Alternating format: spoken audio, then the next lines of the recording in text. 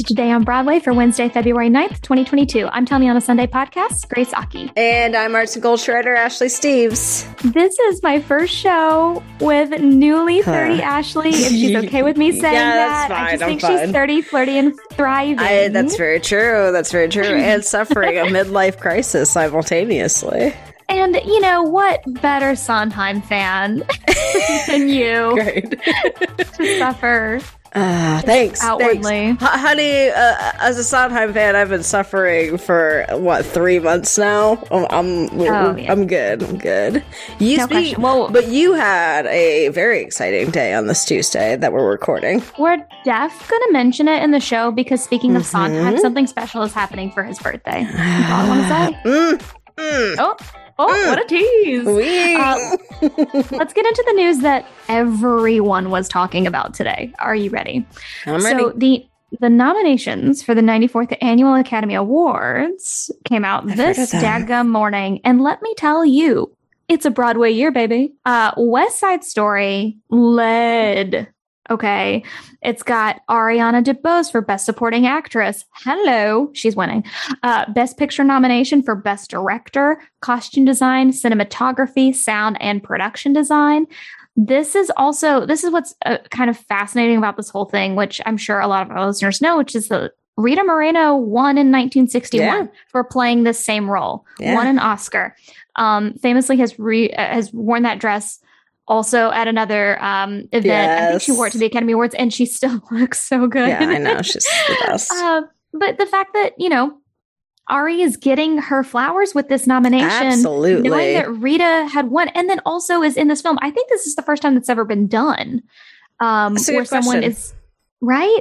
For the same role and where that person is also starring in that film. I don't think that's been done. A very specific statistic if it's been duplicated in any way. I couldn't think of anything off the top of my head that would also follow those stats, but I like it. I think it's a good one. Film bros, come at me. Yeah. DM me. Let me know why I'm wrong. Absolutely not. Please don't talk to me. Lin-Manuel Miranda, you're familiar. I've heard of him. Received a Best Song nomination for Dos Oruguitas from Encanto, which is, if he were to win, he would be a PGOT. Yeah. Second, he's a Pulitzer-winning writer. We got the Emmy, the Grammy, waiting on the Oscar, and of course all the Tonys. But this will be the second time that he's lined up to do this. Yeah, I remember quite famously, my girl Ali was performing on the Oscars live and was stunning and singing,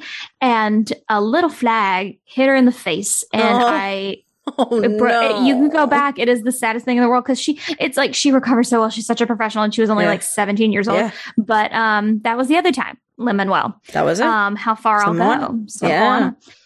We'll keep going with this year's nominees. So Tony winner Denzel Washington was nominated for leading actor for his performance in The Tragedy of Macbeth, which we've talked about the show. It also received nominations for cinematography and production design. I think it will win cinematography, hands down. Cyrano, the film that we have yet to see based on the 2018 off-Broadway musical, was nominated for... where is... Come get your girl. Where are you? They were nominated for costume design. Kind of shocked that that's their only nomination, but probably because they still haven't released worldwide. Probably. Which is such a bummer because this is such a miss for them. And also, we will talk about it in the Heights. Hello, come on. And then finally, for Tick, Tick, Boom, the Jonathan Larson bio-musical, a Broadway alum and Spider-Man Turn Off the Dark himself, Andrew Garfield, got a nomination for Best Actor for his performance as Jonathan Larson. So, I mean, and also this one again was released on Netflix. It got a nod for film editing, which is really exciting. I'm really happy that he was nominated for this role because, famously musicals and musical performances specifically don't get their flowers the way that they should. Definitely. And Ari and Garfield. Ari and Garfield. That's fine with me. I'm happy with both of those. Other theater people include Dame Judi Dench. You've heard of her for Best Supporting Actress in Belfast. I fully support that nomination. I wept. Jessica Chastain for Lead Actress in The Eyes of Tammy Faye. which is camp. If you haven't you've said seen to me, and I still haven't seen it, and I know. I don't like to say this often because it makes it sound like I'm trying to dumb down a production or dumb down a film. You should watch it when you're on something because it is even more fun. It's like watching, I don't know, I can't describe it. Anyways, Nicole Kidman for lead actress and Being the Ricardos. Okay. J.K. Simmons for Best Supporting Actor for Being the Ricardos. Okay. Maggie Gyllenhaal for Adapted Screenplay for The Lost Daughter. That's definitely been talked about. And Kenneth Branagh in Director and Original Screenplay for Belfast, which totally makes sense. The shocker here is Tony Kushner not being nominated for the screenplay. That one definitely is a shock. Odd one. Definitely an odd one. I think between that and then the other most complaints I saw were Ruth Negga being shut out for passing and passing being shut out in general. And then like Ben Affleck in The Last Duel, which I still haven't seen. HBO Max? I think so. HBO Max or Netflix? I think it's on HBO Max. And then the other big snub being Pig, which doesn't have theater people in it. It has Nick Cage in it, though, who is the keeper of my heart. So yeah, I feel in my heart of hearts, which is not a theater pick, is the Power of the Dog is going to win Best Picture. Yep, gotta get to it soon. I am tragically... Oh, God, you've got to. I'm getting to it, I promise. I am tragically short on what I have seen this year as far as Oscar nominees, which... Well, luckily, a lot of it has gone to streaming, so you do have more access than we would normally. Yeah, thankfully, because as much as I miss theaters, and I will occasionally go to a movie, the last thing I saw in theaters was Dune at this point. I'm still tentative, and I'm just like, I'd rather watch it from home, honestly, still. So I'm glad, like, we have these opportunities. It's really disappointing. You mentioned Cyrano, really disappointing kind of the way that everything played out here. Because we've heard Peter Dinklage would have an Oscar. He better. He deserves one. But we've heard so many good things about it and we just haven't gotten to see it yet. And it's honestly really upsetting, to kind of, awards only mean so much, but to see it kind of set up in this way where no one really got to see it. I wish they held out. And In the Heights as well. Like that's a very difficult one because of where they opened in the summer, which we've talked about. Like, it should have opened in the summer. It was a summer movie, but like it still played out where it was shut out. And I think we all stand behind our love for it here, and how beautiful of a film it was, and what great performances there were in that. And cinema, that's something that could have been and should have been nominated for cinematography as well. And it's just too much. It's a really interesting year, I think, as far as the nominations go in general. Like we talked about Lynn being set up for his PGOT again, Ari and both Kristen Stewart getting nominations. It's the first year where there's been 2 openly queer actors, which is bananas to think about because we work in theater. So we're kind of used to, I think, the opposite side of that. It's because we cast straight people to play queer roles so often that this would not have happened another time. You know what I mean? Because it's so often. So no, they weren't playing queer roles this time. But maybe. So because I love a stat when it comes to award shows. Some of my favorite other ones, we talked about Denzel, has now been nominated in 5 different decades. Also very bananas. Very hot. That's hot girl energy. It is. Jane Campion became the first female filmmaker to have 2 directing nominations. The first was for The Piano and the second was for the aforementioned Power of the Dog. And then Steven Spielberg has been nominated 8 times, 4th in history and the only person in history to receive 11 nominations in Best Picture as a producer. Coda became the first film led by a predominantly deaf cast to be nominated, which is very cool. And Troy Kotsur, who is the lead in that, was the first deaf male actor to be nominated. Will Smith, first nomination in 15 years. Bananas. Diane Warren, speaking about song stuff, this is her 13th nomination for song. She's had no wins in her previous 12 nominations. Unfortunately, let's be realistic, very likely to not get for the 13th, because we have things like Encanto and No Time to Die. I think that was nominated as well, which is probably the biggest one. That? Oh, Billie Eilish, I think. Oh. Somebody like that. I need to. Right. I want to listen to that. And then two more that I loved. Flea became the first ever to get Oscar nominations in the categories for Best Feature, Animated Feature, Best Documentary Feature, and Best International Feature Film. And then the aforementioned Kenneth Branagh broke the Oscar record for 7 nominations in 7 different categories throughout his career. Which, the best. It was previously held previously held by George Clooney and Walt Disney, and for the latter received those in a lot of categories that don't exist anymore. I know, very weird. I was very surprised to see that one. The Clune?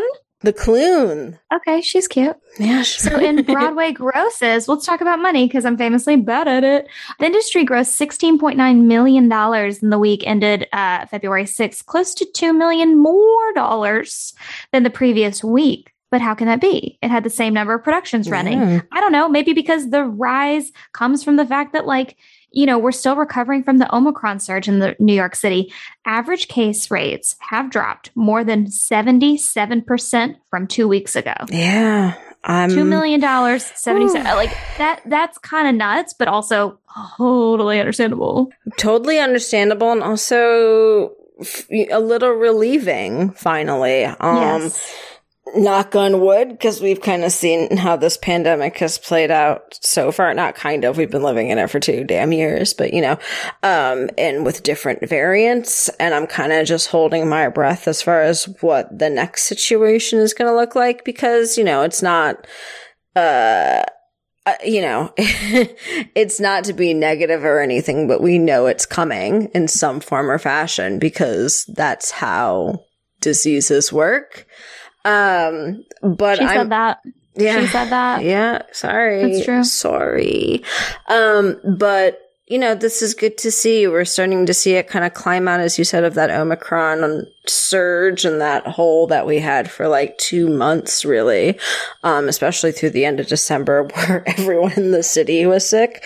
To see a number that's, we've dropped more than 77% from 2 weeks ago. It's really relieving. And I know we're kind of talking about, as a state right now, getting rid of the indoor mask mandate. I think it's a very big mistake, because we've already done this, where we started to see people drop off as far as their mask wearing over the summer, and those numbers started to climb again. We're obviously nowhere near out of the woods, and I would like to see this trend continue. Off the soapbox. Well, let's take a moment from the show to talk about our sponsor for more this week, money. Upstart. Yeah, money, please. So what would you do? Hey, I'm asking you a question. You are listening. What would you do if you didn't have high interest loans or credit card debt? You probably see company every day. With Upstart, you can pay off your existing debt quickly and easily and start living your life. Probably see company, definitely see Hadestown coming up as Amber Gray is leaving, and I got those tickets in a second. I had to do it. Thanks to things like Upstart, though, especially Upstart, it doesn't matter what debt you accumulate, if it's Hadestown tickets, if it's a personal loan, if it's high interest debt, it's whatever. Over 1 million people have used Upstart to get one fixed monthly payment with a clear payoff date. They look at other factors like your income, your current employment, and your credit history, and they find you a smarter rate for your loan rather than just looking at your credit score, which we hate. So you can check your rate without impacting your credit score in minutes for loans between $1,000 to $50,000. You can even receive funds as fast as 1 business day after accepting your loan. Find out how Upstart can lower your monthly payments today when you go to upstart.com/Broadway. That's Upstart, UPSTART.com/Broadway. Don't forget to use our URL to let them know we sent you. Loan amounts will be determined based on your credit, income, and certain other information provided in your loan application. That's UPSTART.com/Broadway. Then let's go off Broadway, shall we? Segue. Oh, God, I need a nap. It's been a long day for Grace. It's been a long day. We'll talk about it. We'll talk about it. It's been long. So, Tambo of Bones, which is a show that I saw just 2 days ago, has opened off Broadway on February 7th, but we are going to read you some thoughts, some reviews. The show is written by Dave Harris. It's directed by Taylor Reynolds, and it's at Playwrights Horizons right now. So, by the way, have you heard anything about this show? I have heard of the one angry white audience man throwing a plant out into traffic, which made me instantly want to see the show. So yes, that was literally it. So according to Ayanna Prescott for New York Theater Guide, I'm going to give you kind of like a full little synopsis of her review, but also quotes. It's quite easy to write poorly and have a white person call you powerful. Tambo and Bones playwright Dave Harris details in an essay in the play's program. The new production, now open at Playwrights Horizons, proves his point perfectly. The 3-act, 90-minute production, directed by Taylor Reynolds, is part minstrel act, part underground rap spectacle, part academic hoopla that throws a racial tomfoolery and the N-word in the face of mostly white audience who take the bait and call it brilliance. White audience members may miss the boat and simply laugh while having a grand old time, while black members feel disappointed or angry with the shucking and jiving. The playwright's heart may have been in the right place, but overall the work misses the beat and the play shortchanges its audience. Interesting. Maya Phillips for the New York Times says Harris's concept is promising. It brings to mind plays like Underground Railroad Game, Three Fifths, and Black History Museum, which used music, games, and immersive art installations to deliver biting satire on subjects like minstrelsy and the effects of institutional racism. But Tambo and Bones drops its two characters, actually more like archetypes, the Black activist, the Black businessman, into the supposedly satirical world of the play and shuffles them around with little development of the central themes and progression of the main ideas.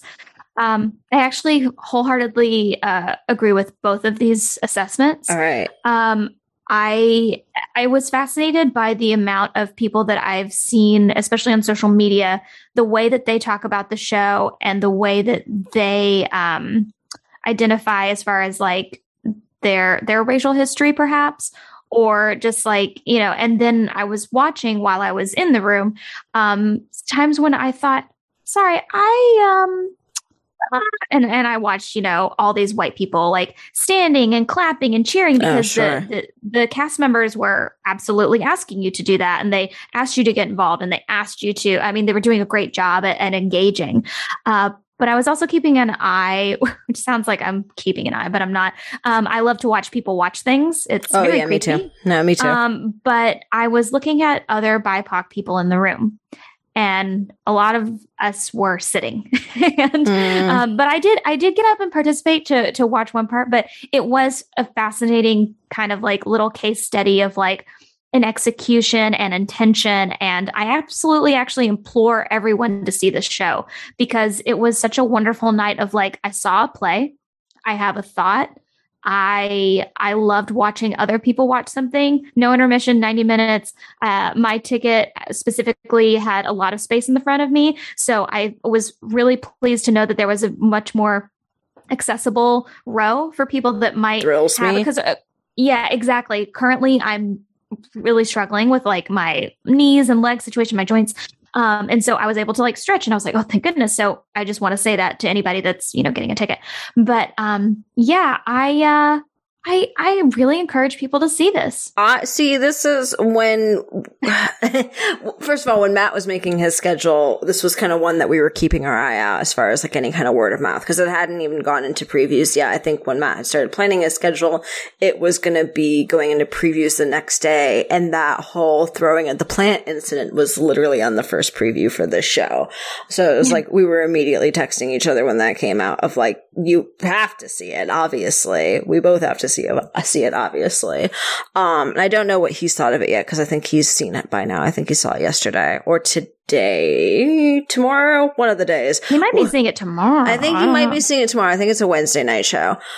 So today, I guess, for the show. So this is definitely an upcoming one for me. The, Maya Phillips review and what I had kind of like side commented on as you were reading was the fact that a lot of what I've heard about this has made it sound like Underground Railroad Game, which is one of my favorite plays. I think it's phenomenal. And I was kind of expecting it to read like that. I'm very glad to see that that's not the case.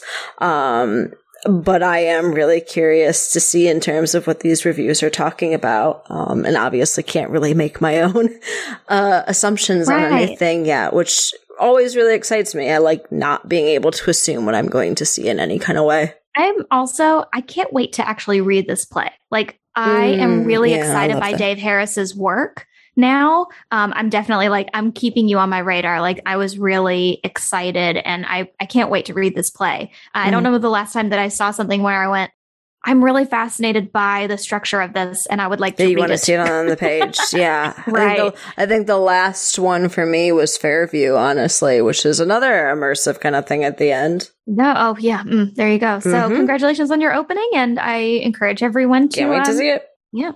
So obviously this is very biased. We're at the part of the show where I will be talking about my day.